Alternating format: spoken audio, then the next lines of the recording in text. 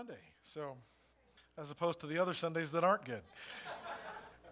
In 1971, here in LeGrand, there was a home group that met as part of a congregation here in town. They had multiple home groups, so this one was led by a mathematics professor up at the university, and in their home group, as part of a church that specifically denied the gifts of the Spirit, baptism, tongues and healings and things, they began to experience those things in their home. Baptism of the Holy Spirit, spontaneous tongues, some physical healings, not a whole lot, but some. But mostly they were praying for hours, some of it not in English. People just went through a revival. Because some of them were speaking in tongues, they were told by their congregation to renounce it and quit or leave. So they left and started this church. In 1974, actually it was 3 days after I was born, this congregation was officially incorporated as a church. They hired a pastor. First pastor's name was Ralph Euler. He was a retired Assembly of God pastor from California who came out of retirement to take this church and build this congregation. In 1975, this property was purchased, the well was dug, and this building was constructed. It was in the newspaper at the time, the groundbreaking. Shows the pastor with a shovel and the elders standing behind him. You know, they do the ceremonial first shovelful of dirt to break ground on this building, and the caption on the photo says, "A temporary sanctuary will be built, and a larger real sanctuary will be built later." Well, 45 years later, here we are still in the temporary sanctuary. This is what they built in 1975, and we're still here. So, a transcript of a prayer and a prophecy that was delivered over him at a meeting in California. The leaders of what was then called Bible Temple Church in Portland, now it's called the City Bible. It's Frank DiMaggio and Dick Iverson, and now has become MFI, which Pastor Josh and I are members of. It's our organization, our association. The leaders were there at a retreat in California, and Pastor Ralph was there, and they began to pray over him regarding taking this congregation and building this building and building up this church. And a man named David Schock, who was, I believe he was an elder in the church and a Bible professor at Portland Bible College, began to prophesy over him. These are Assembly of God people. These are what was called in those days the full gospel people. Brother Schock, as he was called, they called each other brother in those days in the Pentecostal church, and began to prophesy over Brother Euler, and he began to speak about what this church would be. And I have this transcript on paper, and he said, the first recorded thing we have about the identity of our church is that LeGrand would have a witness to the full gospel in the last days. And when Pentecostals and Assembly of God and full gospel people use the phrase full gospel, they mean sin and salvation, yes, but also the fullness of the Holy Spirit, prophecy, tongues, miracles, healings, the full gospel, the entire new covenant is what they meant. And so this church was born as a full gospel church, and it's definitely the core of our DNA. You will not see people rolling on the floor or running around the sanctuary on a Sunday morning, but there is prayer for healing and prophecy and tongues and the gifts of the Spirit and the baptism of the Spirit in everything that we do. What I want to do this morning is tell you who we are. What's our prophetic identity? Who is the Lord said that we are? Why do we exist as distinct from our sister churches all over the valley? Not because we're anything special. Every one of the churches where Jesus is preached and proclaimed as the Son of God, we're all brothers and sisters and everybody's equal. But we all have distinctions. There's a reason why there's a Baptist church and a Mennonite church and a Catholic church and a Pentecostal church and a Foursquare church and us. I used to think that it was wrong of us not to be able to just all meet together. Let's just meet together. All the Christians in the whole valley, we should be able to get along enough to be able to worship God and preach His word and not have all these different congregations. But that's wrong. I was wrong. It's right that there is different faith and different expression of faith. As long as Jesus Christ is the Son of God and the only way to salvation, we're all brothers and sisters. There are some people who have totally lost the plot, and they don't preach sin anymore, and they don't preach salvation. But the majority of the churches in our valley where Jesus is named we're in good relationship with, and we love and we bless, and you've been around here, you know we pray for them all the time. That's why I do the pastor's picnic, because we all need to stick our heads out of our gopher holes every now and then and realize that my little gopher hole is not the entire kingdom of God in this valley, and that God does have actually people all over doing various things. But we all have distinctions. In ancient Israel, there was 12 tribes, and every tribe had their own territory and their own leaders.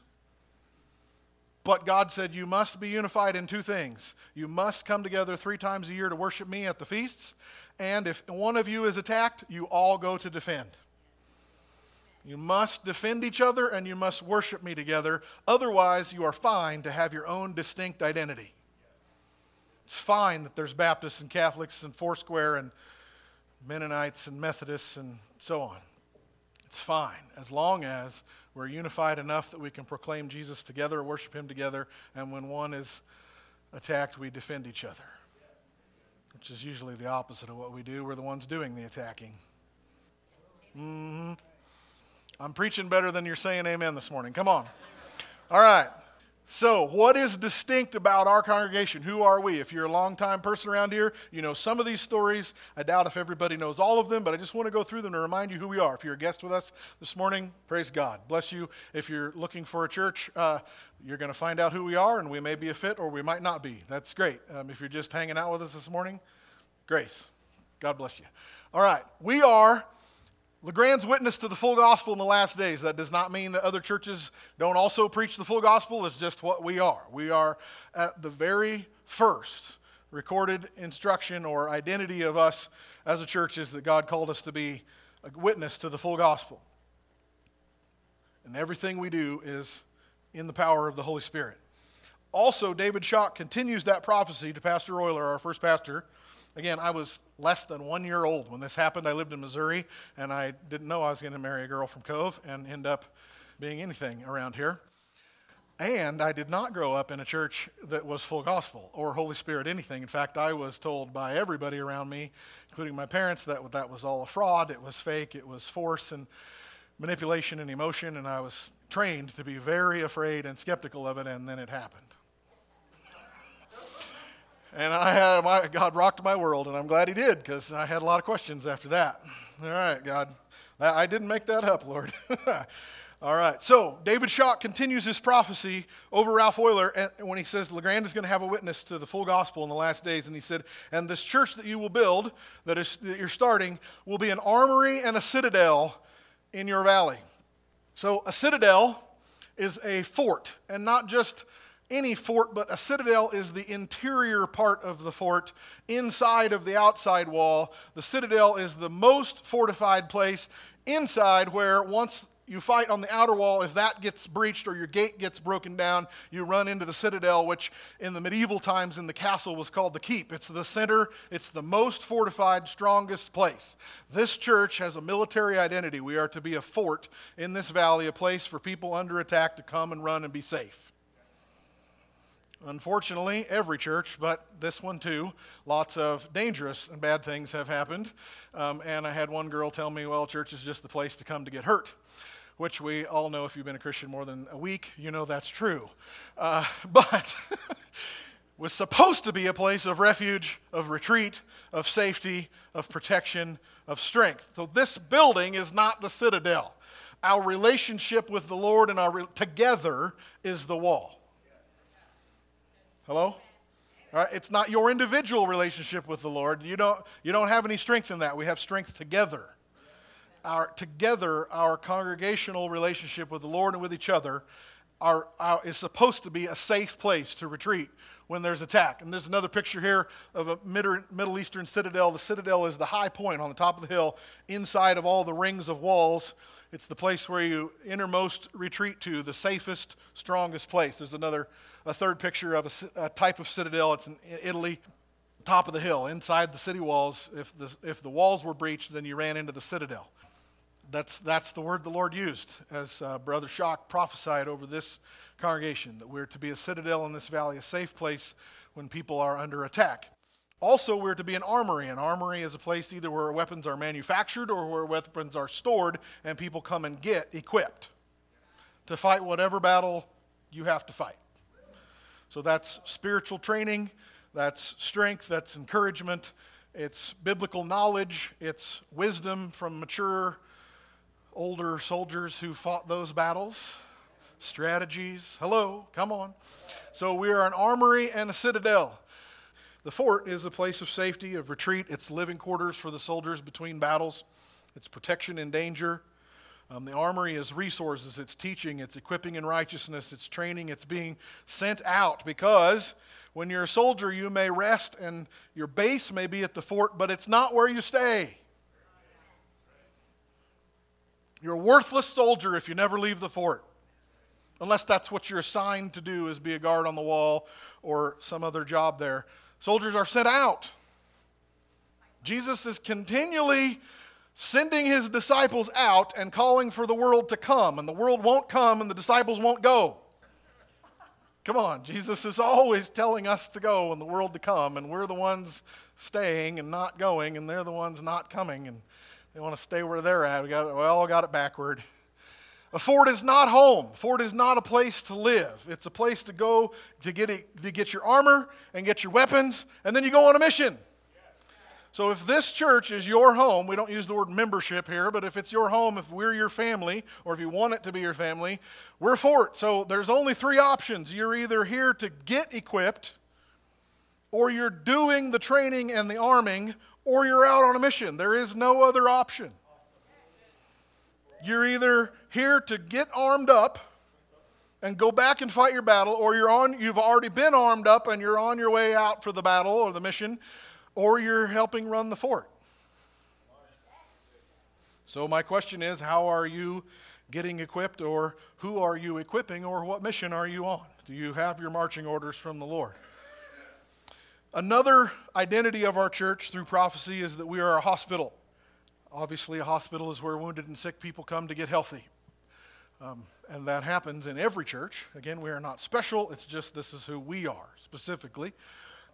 To be a hospital, people come sick or wounded, and they get nursing care, they get aid, they get rest, they get whatever they need to make them healthy. And again, a hospital can never become a home. It's not, you don't stay. After you get healthy, you go. Before I was pastor, I had absolutely no idea how many people come through a church. People show up and they get all excited and, woo, yay Jesus, or yeah, I love your church, I'm all in, and then 3 months later they're gone. Or they come in desperate for help. They're wounded after addiction or a bad divorce or financial need or whatever comes, and we help them and we serve them and we pray for them, and there's financial help and there's relationship, and we bring them in, and then after they get healthy, they leave. Most of them don't even say thank you. They just don't show up again. It made me angry. It made me sad. I felt like a failure as a pastor because we're helping people, but we're not adding disciples. This is what I was thinking.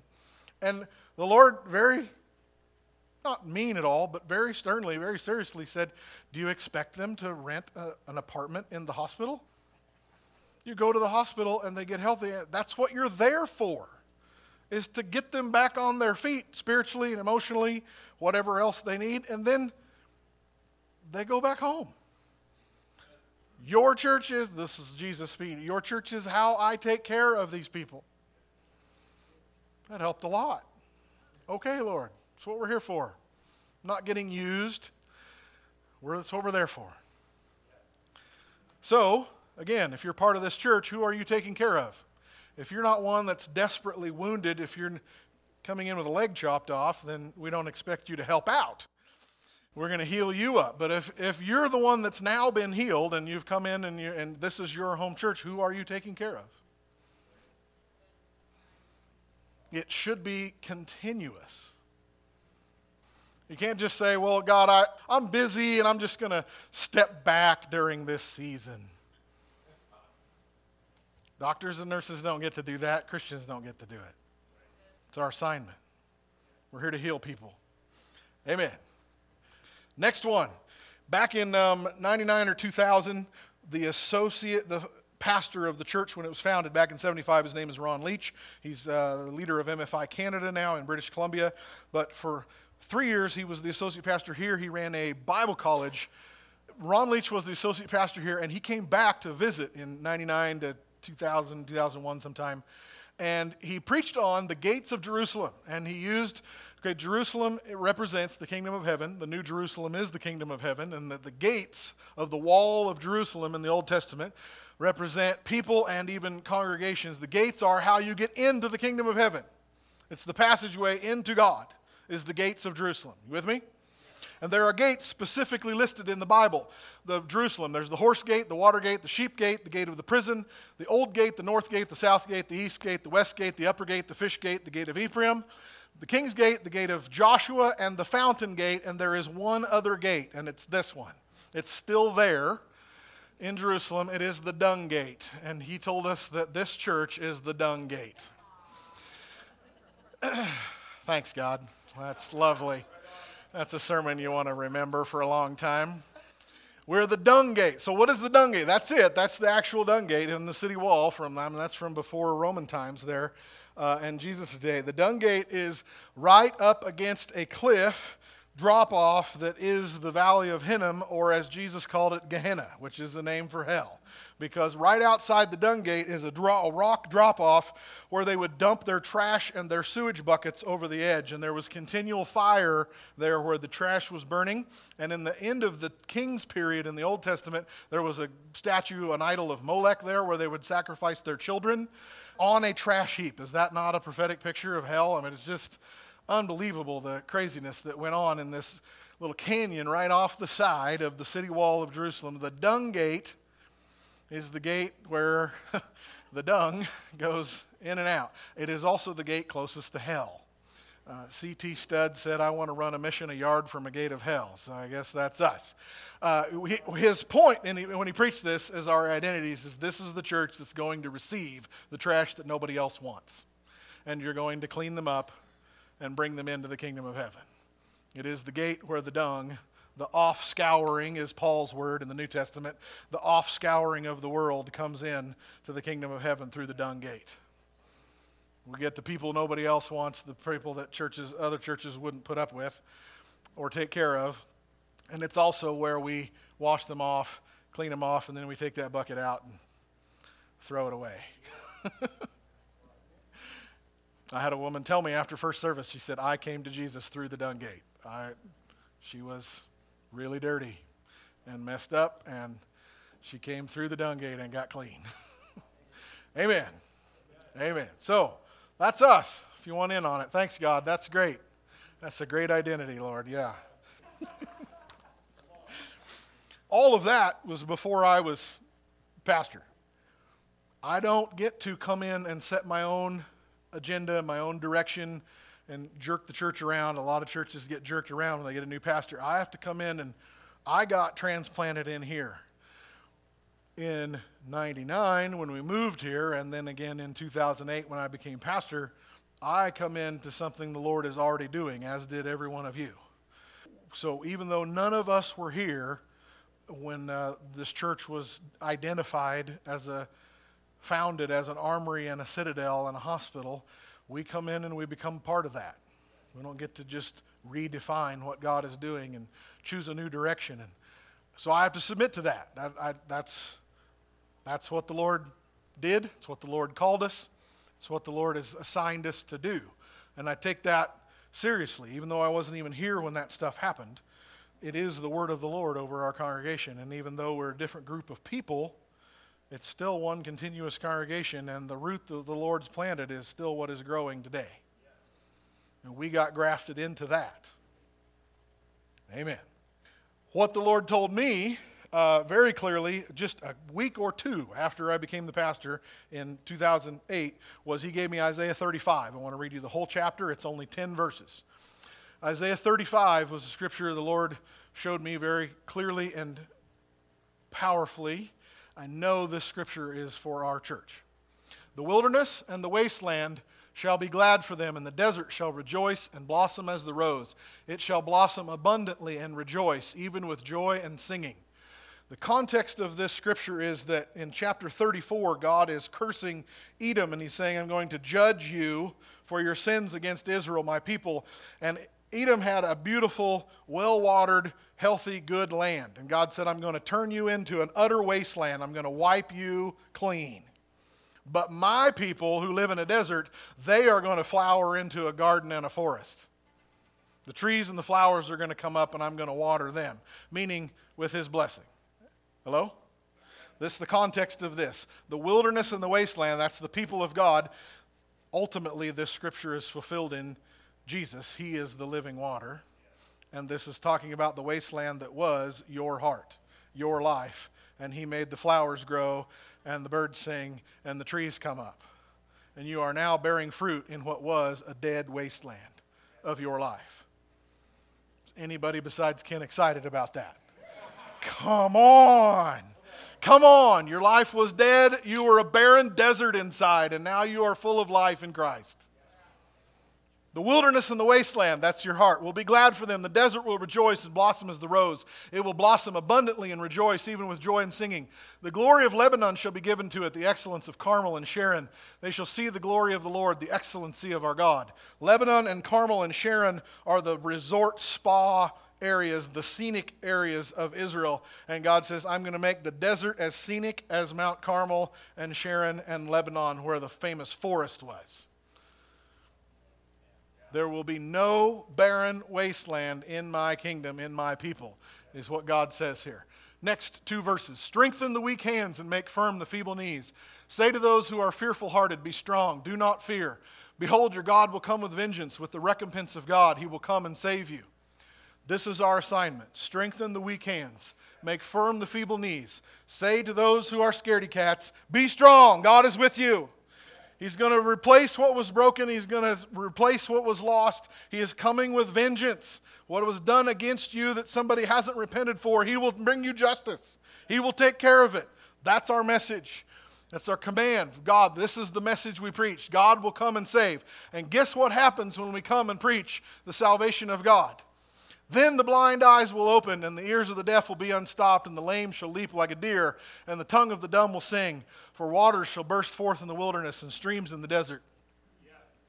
When God brings us alive, the desert of our heart gets watered, and we come alive and we preach, God will come and save you. Then the deserts in other people's hearts come alive and gets watered with the water, living water of Jesus. And we see healing, lives restored, broken bodies healed.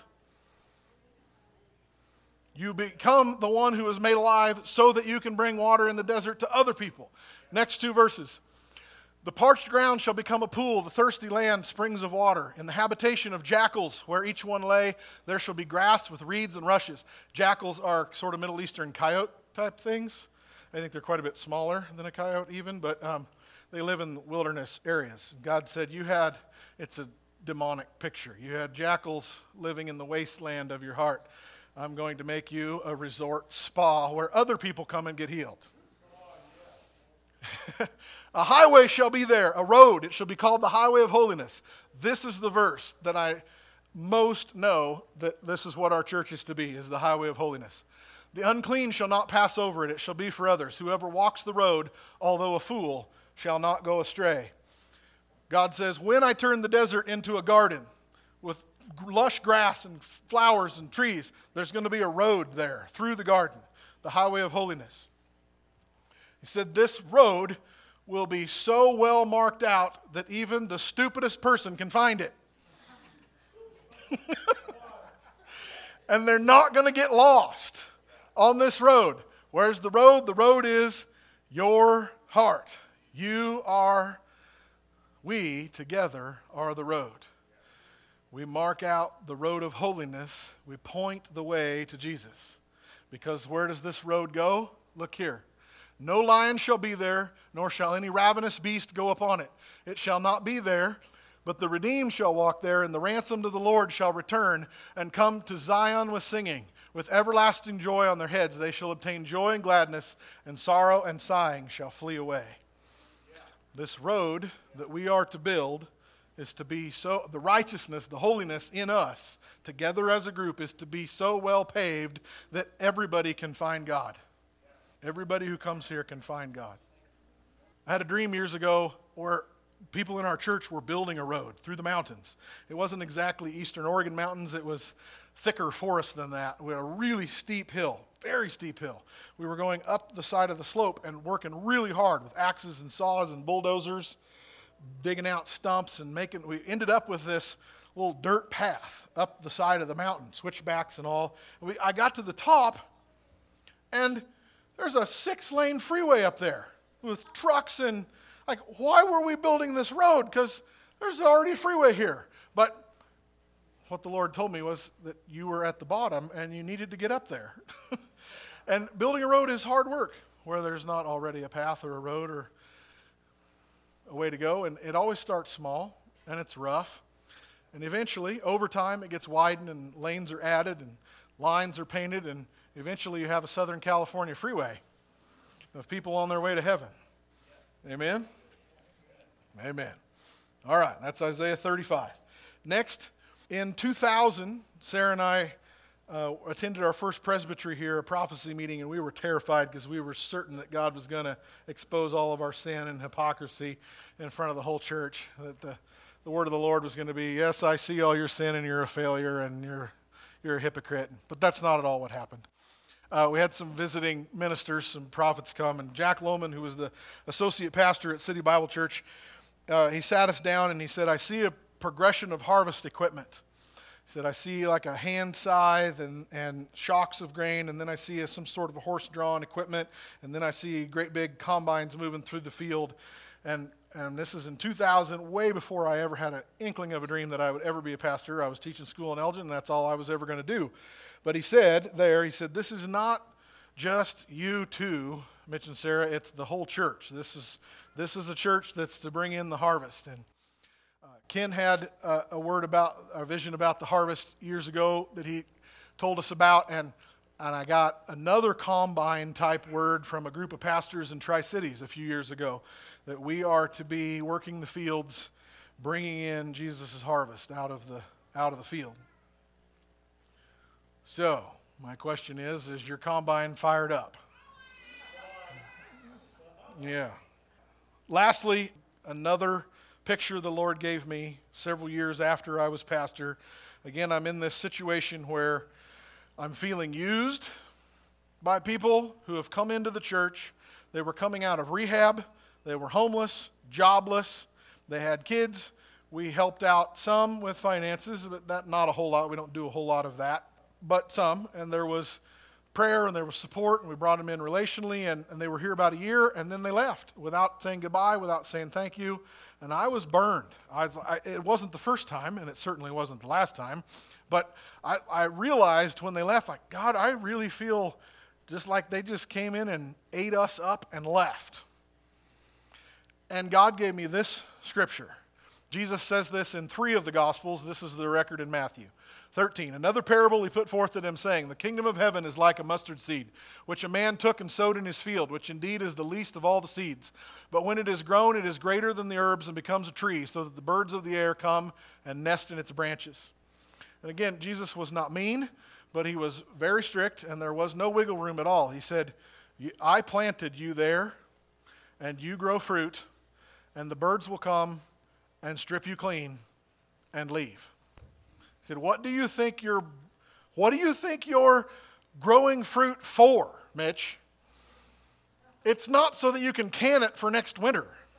He said, the fruit that you are producing is to feed people now, today. He said, my kingdom is, I plant trees, and the birds of the air, they fly in, they eat, they poop, and they leave. That's what I was feeling like. Like I'd really been dumped on and used. And Jesus said, yeah, that's exactly right. That is what happened, and it's going to happen again, and it's why I put you there. It totally changed my ministry paradigm. I got straight from Jesus through this scripture. My job and our job together, your job, is to be there. Just be there. You will have people come in and need you desperately, and you will help them, you will feed them, I mean spiritually. You may feed them physically, but I mean spiritually. Emotionally, you will take care of them, you will nurse them back to health, you will help them out, and they will poop on you and leave. And Jesus is very pleased. That's all he expected. Just be the tree. Your faith is to grow into a tree that feeds other people. Your mustard seed of faith is to grow into a tree where you become shelter and food for others who are desperately in need. And that may be your grandkids.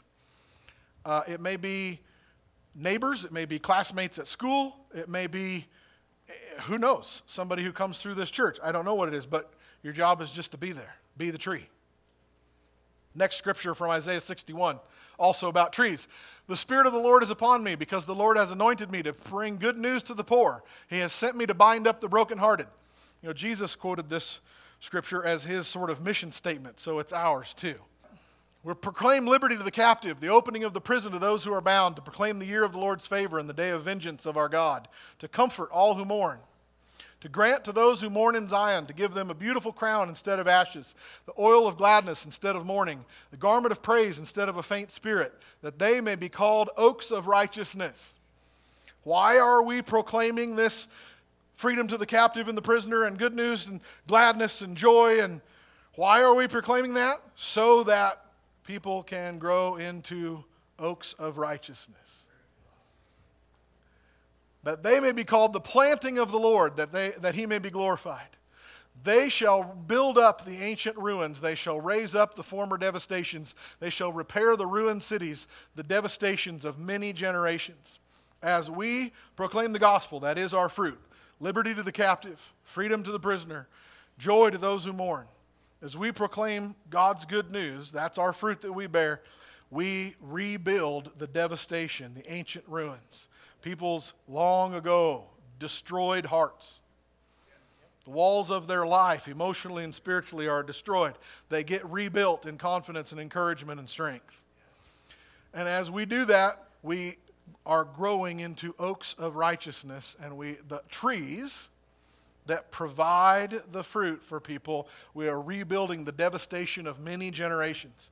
Some people come through here, and we help them out, we serve them, we love them, we tell them about Jesus, and they say, thank you, but no thanks, and they leave.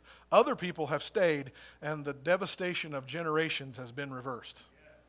They're the first person in 4 generations in their family to serve the Lord because they finally got a hold of Jesus, because there was a tree there for them to land in. An oak of righteousness. You are to be an oak, I'm to be an oak of righteousness, and what we end up with is a forest. This church is a forest of trees for the birds to come and find shelter and food. Just be there, be planted, be steady, weather the storms, don't move, stand deep, roots, and let people come in and out of your life and just take care of whoever comes and goes. Some of them will stick, and the devastation of many generations will be rebuilt as you minister to people and take care and you proclaim liberty to the captive. Others are just going to be the birds. They're going to fly in and they're going to eat and they're going to poop on you and they're going to leave. Jesus is pleased. Be the oak. Be the tree. Just be the tree. We're the forest that is the hospital. We're the forest that is the fort. Do you see it? It's all the same thing. We're there to take care of people, to provide safety, refuge, training, healing, equipping. So my question this morning is, what is your role?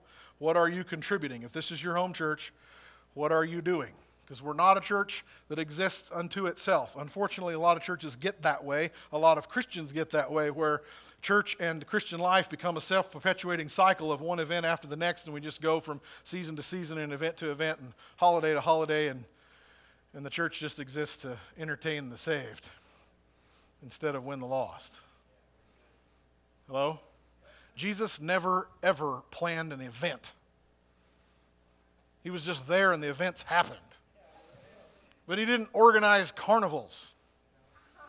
Not that carnivals are wrong, or VBSs, or Christmas banquets. We do all of that.